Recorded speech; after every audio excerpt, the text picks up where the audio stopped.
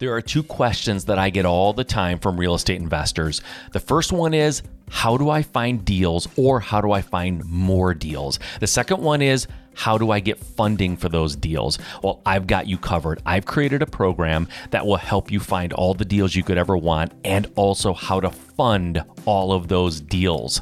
It's called the Real Estate Find and Fund Blueprint. That's right. It's a blueprint that will teach you how to find those deals and how to get them all funded. If you go to findandfundblueprint.com, you can check out the details. You can get signed up. It's a 4-week program. I have designed it specifically to make sure that you leave that program with 100% confidence that you can find deals and get them all funded. It's by far the biggest problem that real estate investors have, and they've always had this problem, and I'm here to solve it for you. I want to get right down into it. We're going to get into the weeds and talk very, very specific about finding deals and getting them funded. Go check it out. Findandfundblueprint.com. I can't wait to see you.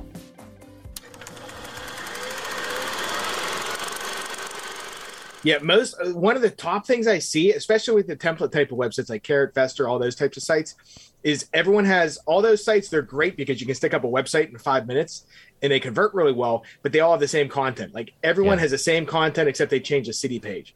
So one of the top tips I can give is rewrite the content. Like rewrite it unique for you, because think about it from a search engine standpoint or computer standpoint. If you have two different websites with the same words in the same order, how can the search engine determine which one's more relevant? So you kind of get penalized. So it's a good way to get the upper hand. Rewrite the content, make it geared towards user too. Don't just keyword stuff.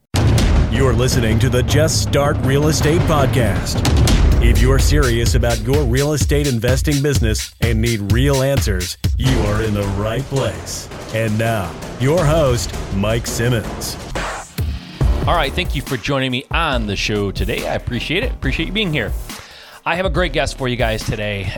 It's all about finding motivated leads. He runs a company that helps people do that. He's been doing it for a long time. He has spent over $5 million on marketing strategies. He's figured out what works, and he's here to share it with us. His name is Brian Driscoll.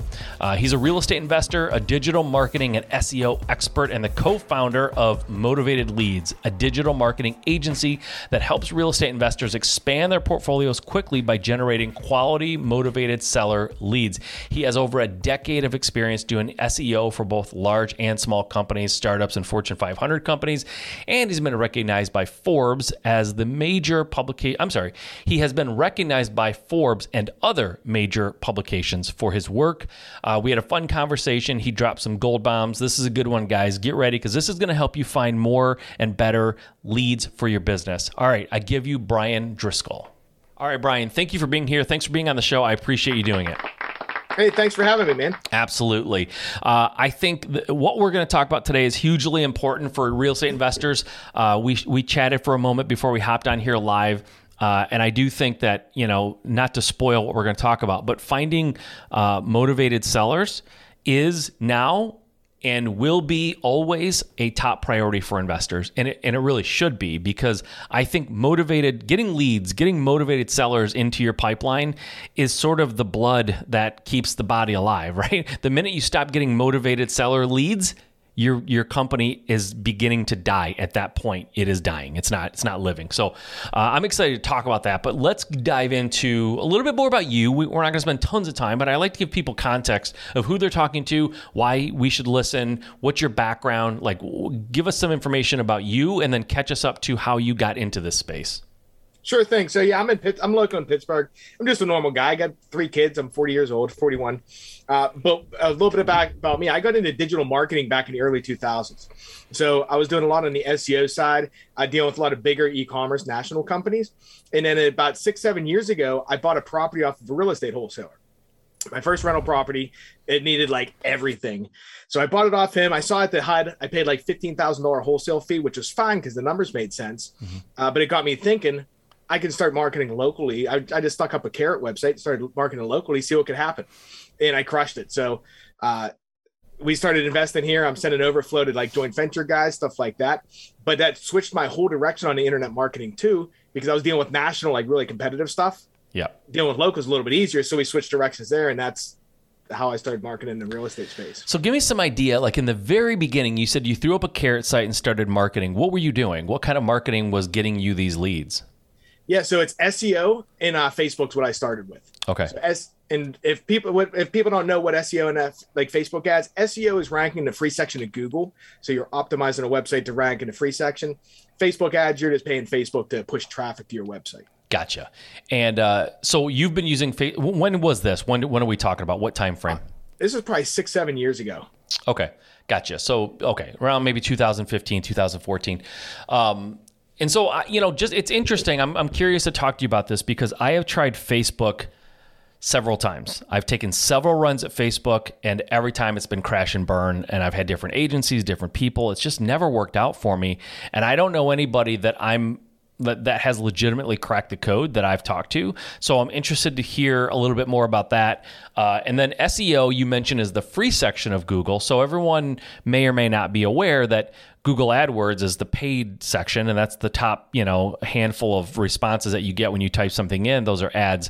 And so what you're talking about, though, is getting good at ranking in the free sections, because paying for Google ads is not cheap, but certainly depending on the market that you're in and how competitive it is, it can get pretty pricey. So free ranking is actually pretty cool because not everyone has the money and the budget to do all the marketing that, paid marketing that other people do.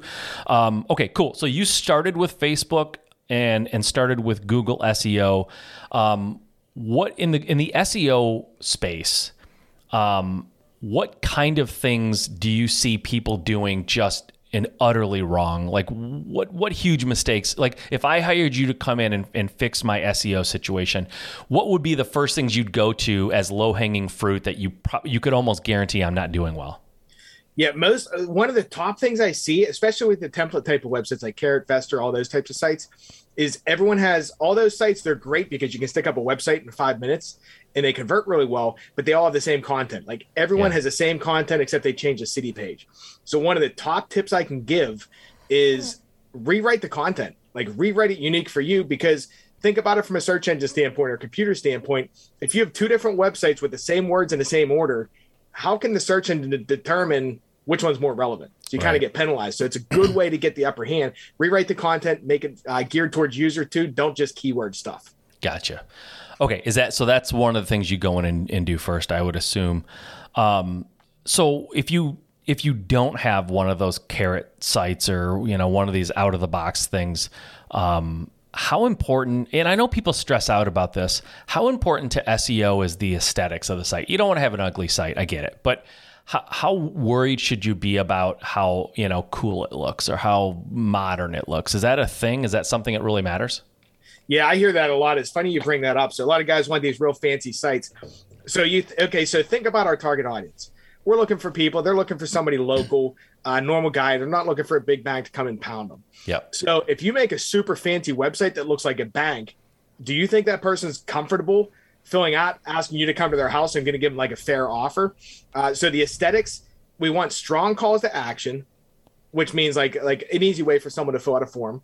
Normally we want things that are very direct, like say sell your house fast. We're cash home buyers. Don't mislead people saying we can buy your house for top dollar or whatever, unless you can. Yeah. And but the aesthetics, like my website, I mean, you guys can check it out on that site, 412houses.com. It's extremely basic, and it's just like a bone stock, and it converts like crazy.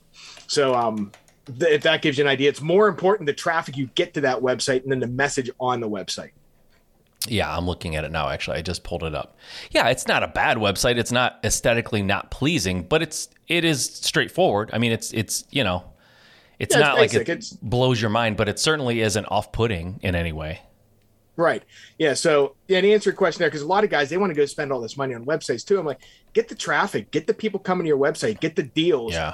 And then if you want to get fancy on your site, you can. But my website crushed it. We get like 10, 15 leads a week, and it's just basic. Yeah, I love it. I see you have a testimonial page. How valuable or how important is that to getting people to sign on the dotted line or put their information in? Testimonials are big, especially whenever you're up against competition. And on Facebook, testimonial videos are good. So on Facebook, you can market to cold audiences, show them an ad, and then once they click your ad and go to your website, you can do retargeting. What that means is showing ads to people that have already engaged with you. Yeah. Retargeting videos are huge then because they've already shown intent. Now they're getting pummeled on Facebook by the algorithm with everyone else's ad.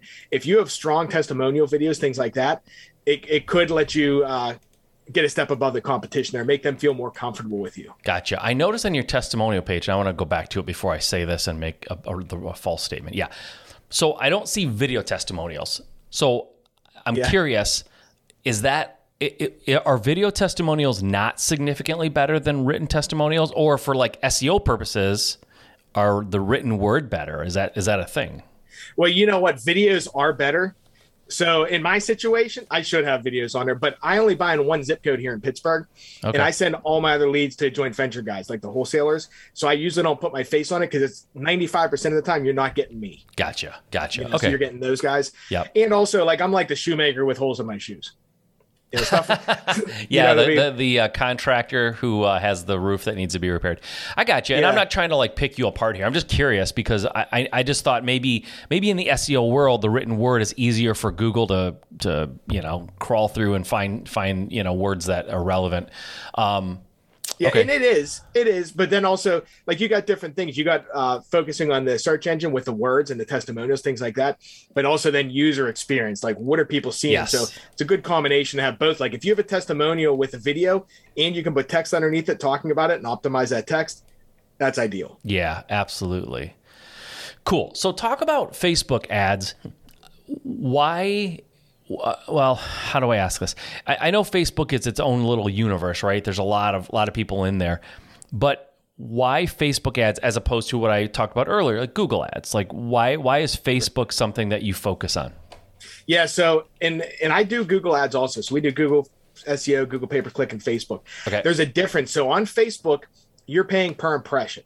On Google, you're paying per click, and on Google, you're competing on a keyword basis, which means if I'm bidding, say, $10 on sell my house fast, that specific keyword, I'm in direct competition with other investors in the city.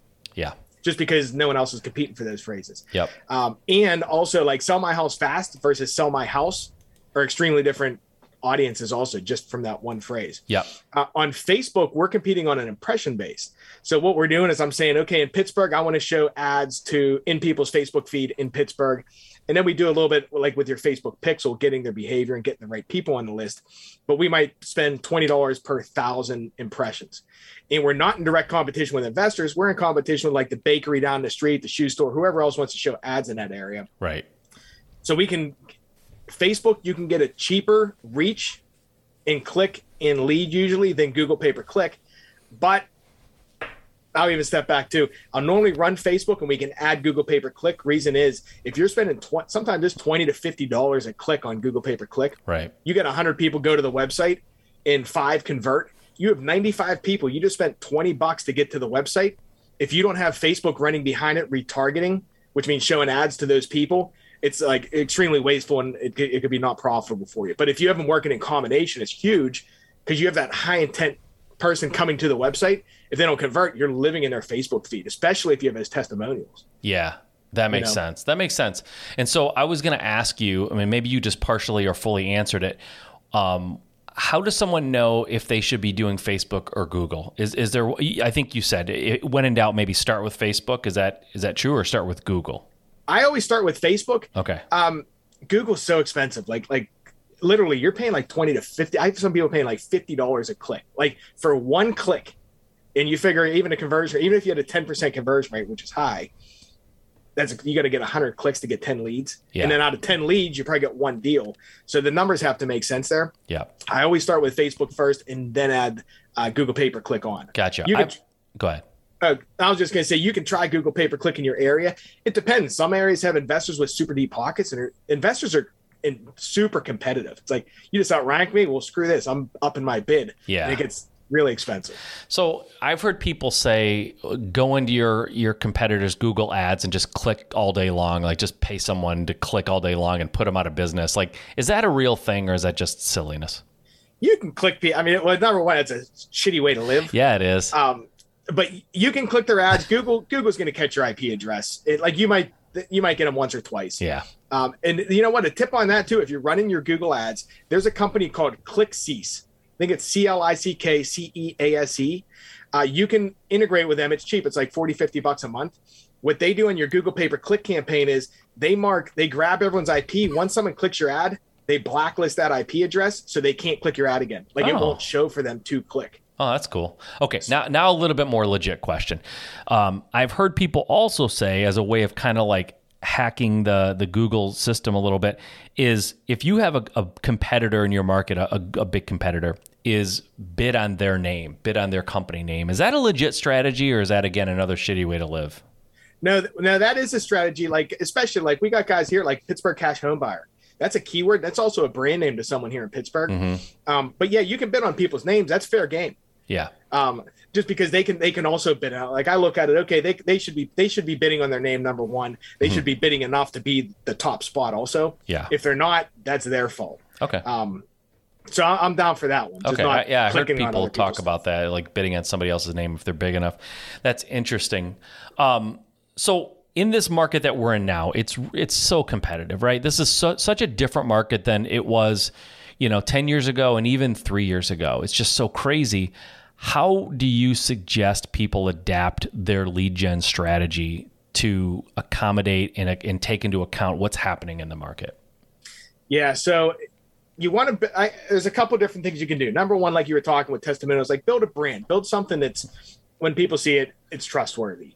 And then also be extremely direct with your marketing.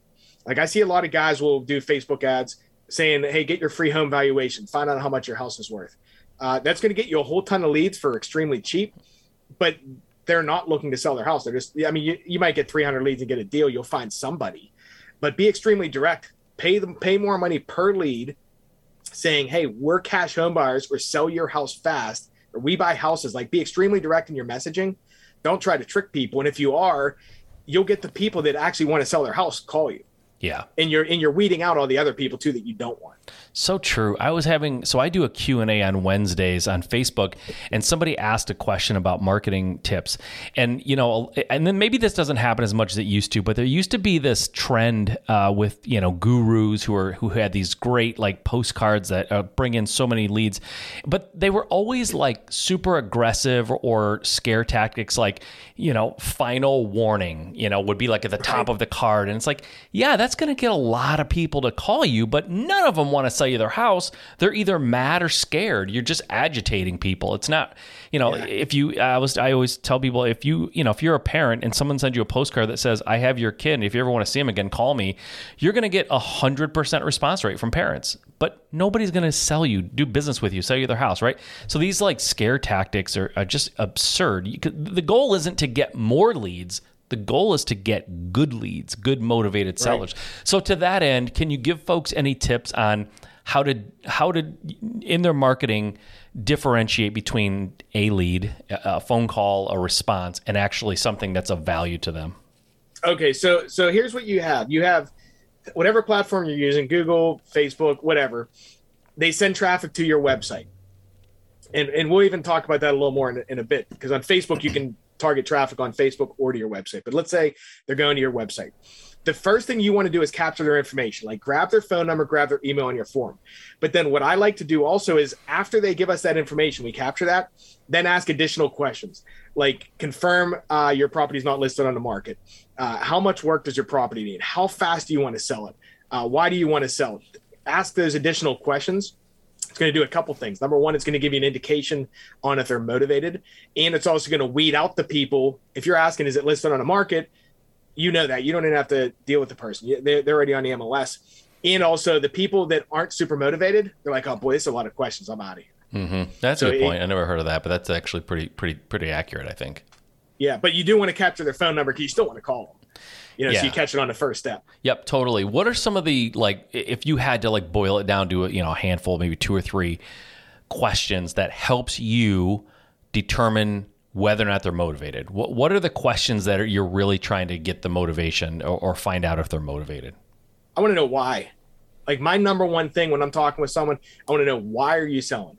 And normally they're not going to like, and more, that's actually a little bit not even online, because normally the first why they tell you is not real. Yeah. And then they actually tell you the real reason, because we're trying to buy properties, but try to solve their problem. They have a problem. I don't know what it is. Maybe it needs too much work, or maybe they can't walk the steps, whatever it is. If you can find that and figure out how to help them, it will generally be a win-win situation versus just trying to scoop up properties. Yeah. Yeah, that's so true. I find that asking people, it's interesting. If you ask them when because I think people are, I'm sort of stumbling now, but when I think people are defensive by nature, especially when they're talking to someone who they feel like they will soon be in some sort of a negotiation with. And like you said, the first thing they tell you for motivation is usually not true, right? And why is it not true? Because they're trying to play this negotiation game, and they're holding back, and they don't trust you, frankly, because they don't know you. They shouldn't trust you. But one question that I find, and tell me if you agree or disagree, it's totally fine if you disagree, but a question that I find that is usually pretty telling to their motivation, but doesn't make them feel like they're giving away too much in the negotiation, is asking them how soon they want to sell.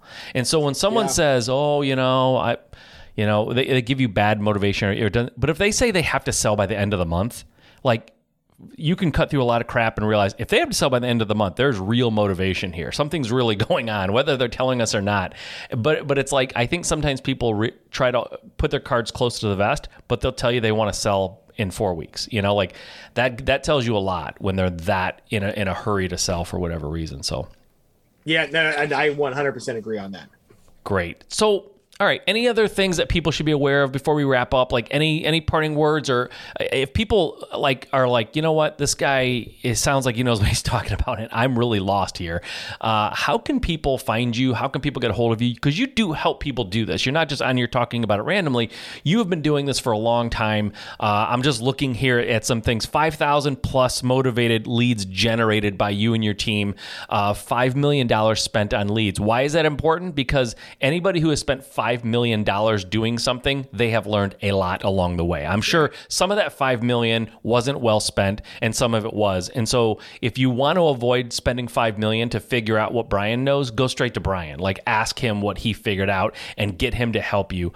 And then there's a stat. This is one that jumped out of the page at me. 95% of the people that you're working with close deals in the first month that you work with them. That's huge, because honestly, that's the question I would imagine you're going to get from most people when they come to you. They're going to go, Brian, this all sounds great, but how soon can I expect to start seeing great leads that I can actually do something with? And it sounds like pretty much right away, right? Like, I know you can't control their sales process and what their sales team says to people, and there's things that are outside of your control, but generally speaking, you're going to drive leads that are meaningful and valuable pretty darn quick into their system, and then it's up to them to actually have the sales skills to close those things.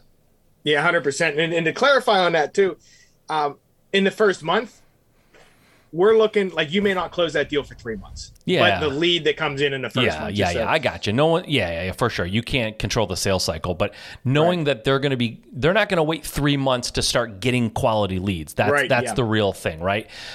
Because I think that most people would be bummed to hear that. So knowing that they're coming right away. But how can people find you? How can they get a hold of you if they want to learn more? Yeah, you just go to our website, motivated-leads.com. motivated-leads.com. And then I assume there's some sort of a vetting process, or how does it work if people want to work with you? Is it just drop you a message and you get back to them, or there's some kind of a process where you want to learn more about their business? Yeah, basically, so we work with seasoned investors. You go on a website, you fill out a form, and if you have enough budget and you qualify, we'll set up a call. So at the end of the form, it will give you our calendar link. Just book a time and we hop on, chat, see if it's a good fit. Nice. I love it. Any parting words? Anything you want to leave people with before we go? One thing on the motivated, going back to that, one other tip that I can give you guys, whenever you get an online lead, after someone submits a form, if you can set up an automatic text message to send to the lead saying, hey, thanks for filling out a form on my website. Here's a link to my calendar, like a Calendly link. Mm-hmm. We have about a 40% book rate without, like, say someone fills out a form at 2 a.m. They get this text message, they can book a time for someone to come see them. Wow. And what that does, it does a couple things. Number one, it shows you motivation. But if you're in Google pay-per-click, there's 3 websites. A lot of times they fill out all 3 of those. Mm-hmm. You kind of stop them in their tracks. They feel like they've accomplished what they need to. and it kind of cuts out the competitions too. So there's a tip for you there. Yeah, that's huge actually. And that's great because I do tell my team too, whenever you're talking to a seller on the phone or whatever, somebody calls in, set an appointment. And I don't even care necessarily if they don't have access to my sales team's calendar at the moment. Like, set the appointment and we'll reschedule if we have to, because the minute that seller sets an appointment, problem taken care of. They're just going to wait for the appointment. There's no need for them to continue to try to solve the problem, because in their mind, they've taken that first step to solve it and they're kind of feel like they've accomplished something. So that's a great tip. And especially like you said, 3:00 in the morning, they fill that thing out and set an appointment. They don't need to fill out any more forms. They've already got an appointment. Why would they do it? So that's a great one, man. I appreciate it. Brian, thanks for coming on and sharing. You've given out some great tips for sure. Again, if people want to get a hold of you one more time, what's that website? Motivated-leads.com. Got it. And we'll have that in the show notes, guys, so that you can click on that when you have time. If you're out, driving or running on a treadmill or something, just go to our show notes and we'll have that for you. Brian, thanks for your time. Thanks for your knowledge. I appreciate it, man.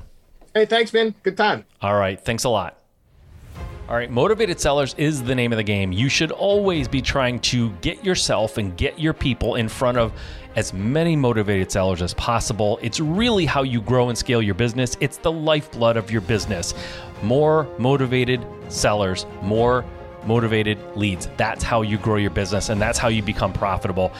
Brian can definitely help you do that. He's got a company that can help you, but the name of the game is figure it out, get it done, whether you pay Brian to do it, whether you figure it out on your own. He gave you some great tips and strategies for free, but you absolutely need to take the motivated seller leads that you're getting and really maximize those and get as many of them as you possibly can. All right, guys, go check them out if you want. I'm very excited to bring folks on like this because I want you to grow your business right now. And if you're having trouble finding deals, right? I have a program. I can help you as well. Just have to go to findandfundblueprint.com. That's findandfundblueprint.com. I'm going to teach you how to find those leads. I'm going to teach you how to close those sellers. I'm going to teach you how to get funding for all your deals. Bottom line, I want your business to explode right now. Not in a year, not in 5 years. I want to give you the tools and strategies to grow your business now. Go check it out, findandfundblueprint.com.